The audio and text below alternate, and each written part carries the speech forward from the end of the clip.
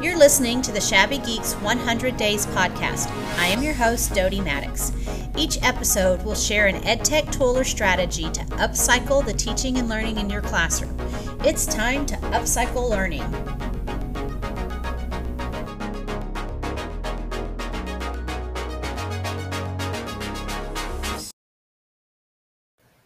Hi, welcome to day 37.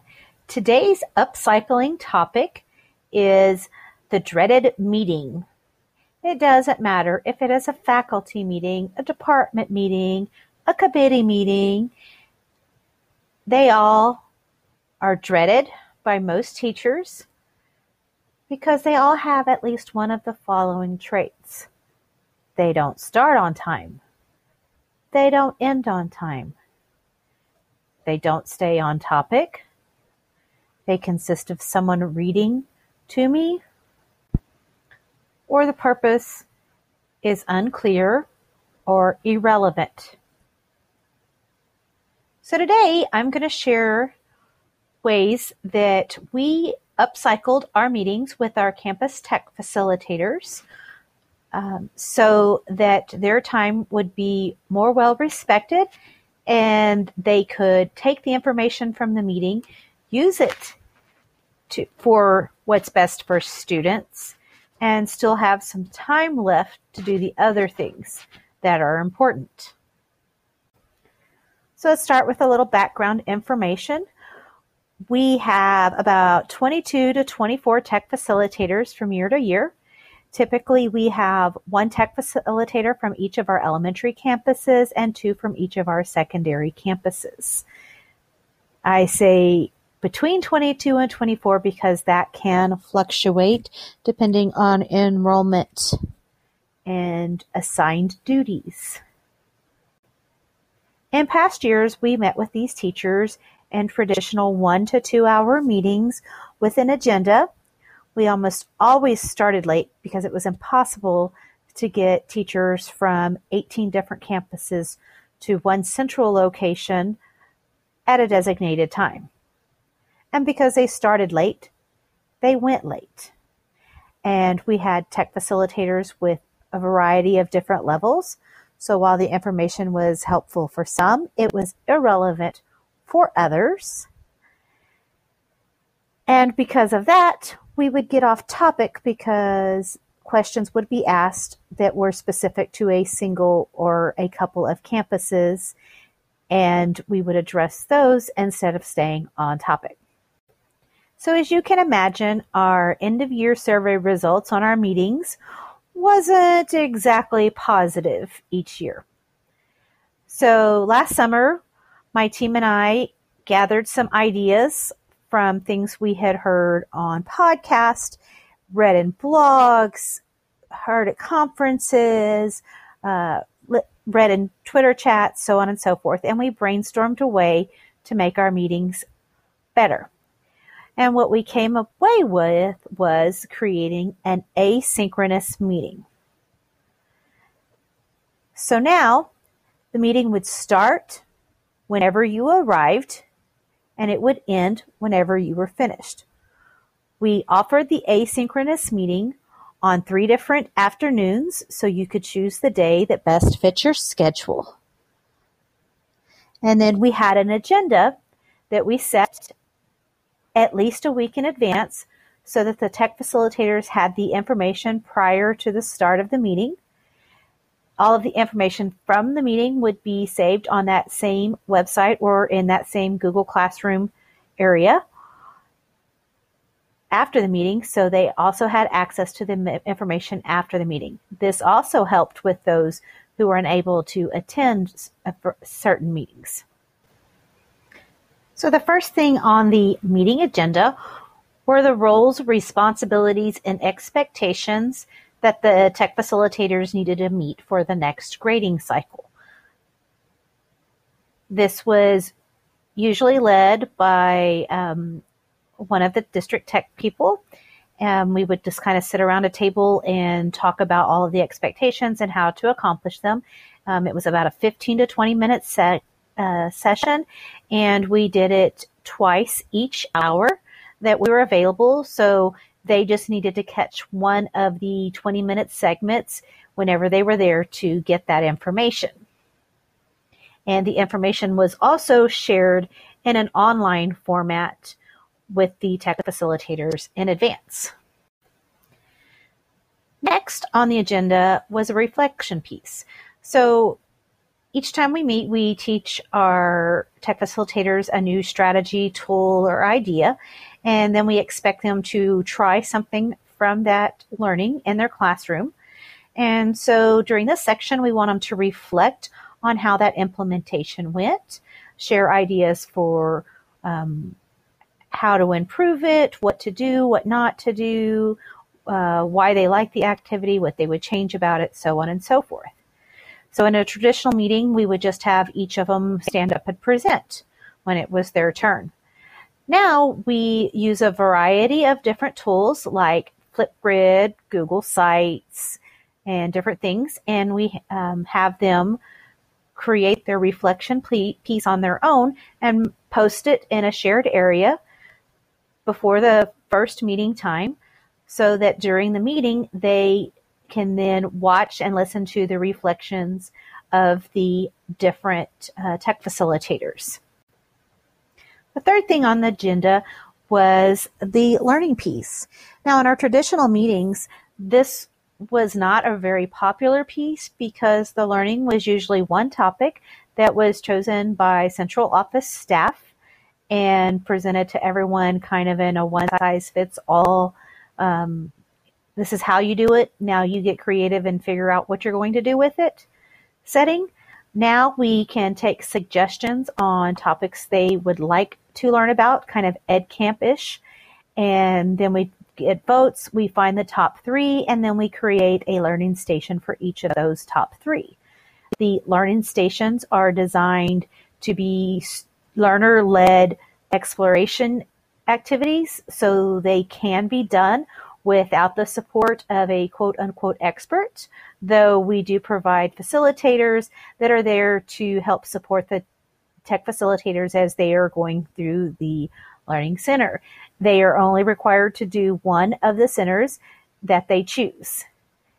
And this leads into the fourth activity, which is they take what they've learned and they create an implementation plan of how they're going to implement that strategy, tool, or idea in their classroom during the next grading cycle. This implementation plan helps them to think out what they're going to do. They can do this in small groups with other tech facilitators that are at the meeting at the same time, so they get that collaboration and feedback. They can even, like if we do a Google Hangouts one, they can even set up, I'm going to hang out with you, your class, and this is what we're going to do. So they get that planning time during the meeting. And they also know that this is going to be their topic of their reflection for the next meeting, so they can be thinking about that as they're planning it. So those 4 parts are the required parts of our meeting. And then we have one optional part, and that's kind of a collaborative help desk. So depending on the years of experience and different things going on at specific campuses, tech facilitators often had questions, searching for ideas and solutions. And so this collaborative help desk is where they can come, they can talk to the district tech specialist, and they can also collaborate with other tech facilitators to problem solve and do critical thinking and collaborating and brainstorming for tech integration ideas for their campus. And again, that station is completely optional. Now, I mentioned earlier that all of the required parts of the meeting are made available to the tech facilitators in advance in some type of digital format. And we use a variety of different ways to share that as we're still trying to figure out the best way. So it can be a hyperdoc. We've tried creating a hyperdoc using a Google form, and that one's worked out pretty well. We've used Google Classroom, and we've also used a website, a Google site, which we are kind of leaning to as our go-to for this upcoming year. And the reason we put all of this online and provide it to the tech facilitators at least a week in advance is because we want to give them the option of flipping some components of the meeting. For example, part 1 was the nuts and bolts expectations, what you need to get done. Or tech facilitators that have had the role for several years already know this. So all we have to kind of give them is a checklist and guidelines, and they can review that online. And now they're ready to go with that, and they don't need to sit through another meeting about something they're already proficient with. The next part on the reflection, we give it to them in advance because we want them to create the reflection before the first meeting time. And that is so that during the meeting time, each of the tech facilitators can now go and watch or read the different reflections left by the other tech facilitators and take some ideas away from that before they move to their learning station. Now, remember I said the learning stations were designed in a learner-centered exploration model. And again, that is done very intentionally. Our learner centers have objectives, and we give those to the teachers in advance. So now those tech facilitators and teachers can do the learning on their own before coming to the meeting and go ahead and start their implementation plan before the meeting if that's something that they want to do. So we're really giving them the idea or the ability to meet the objectives of the meeting without attending. And so that addressed the problem we had of we have a few tech facilitators that also have other duties such as coaching, so they miss quite a few meetings. And so this holds them the same expectation as those that come to the meeting because they have access to all of the materials before the meeting. And then we also now have a library of information that we can reuse year after year in our meetings. So I can tell you that this was our first year of implementation.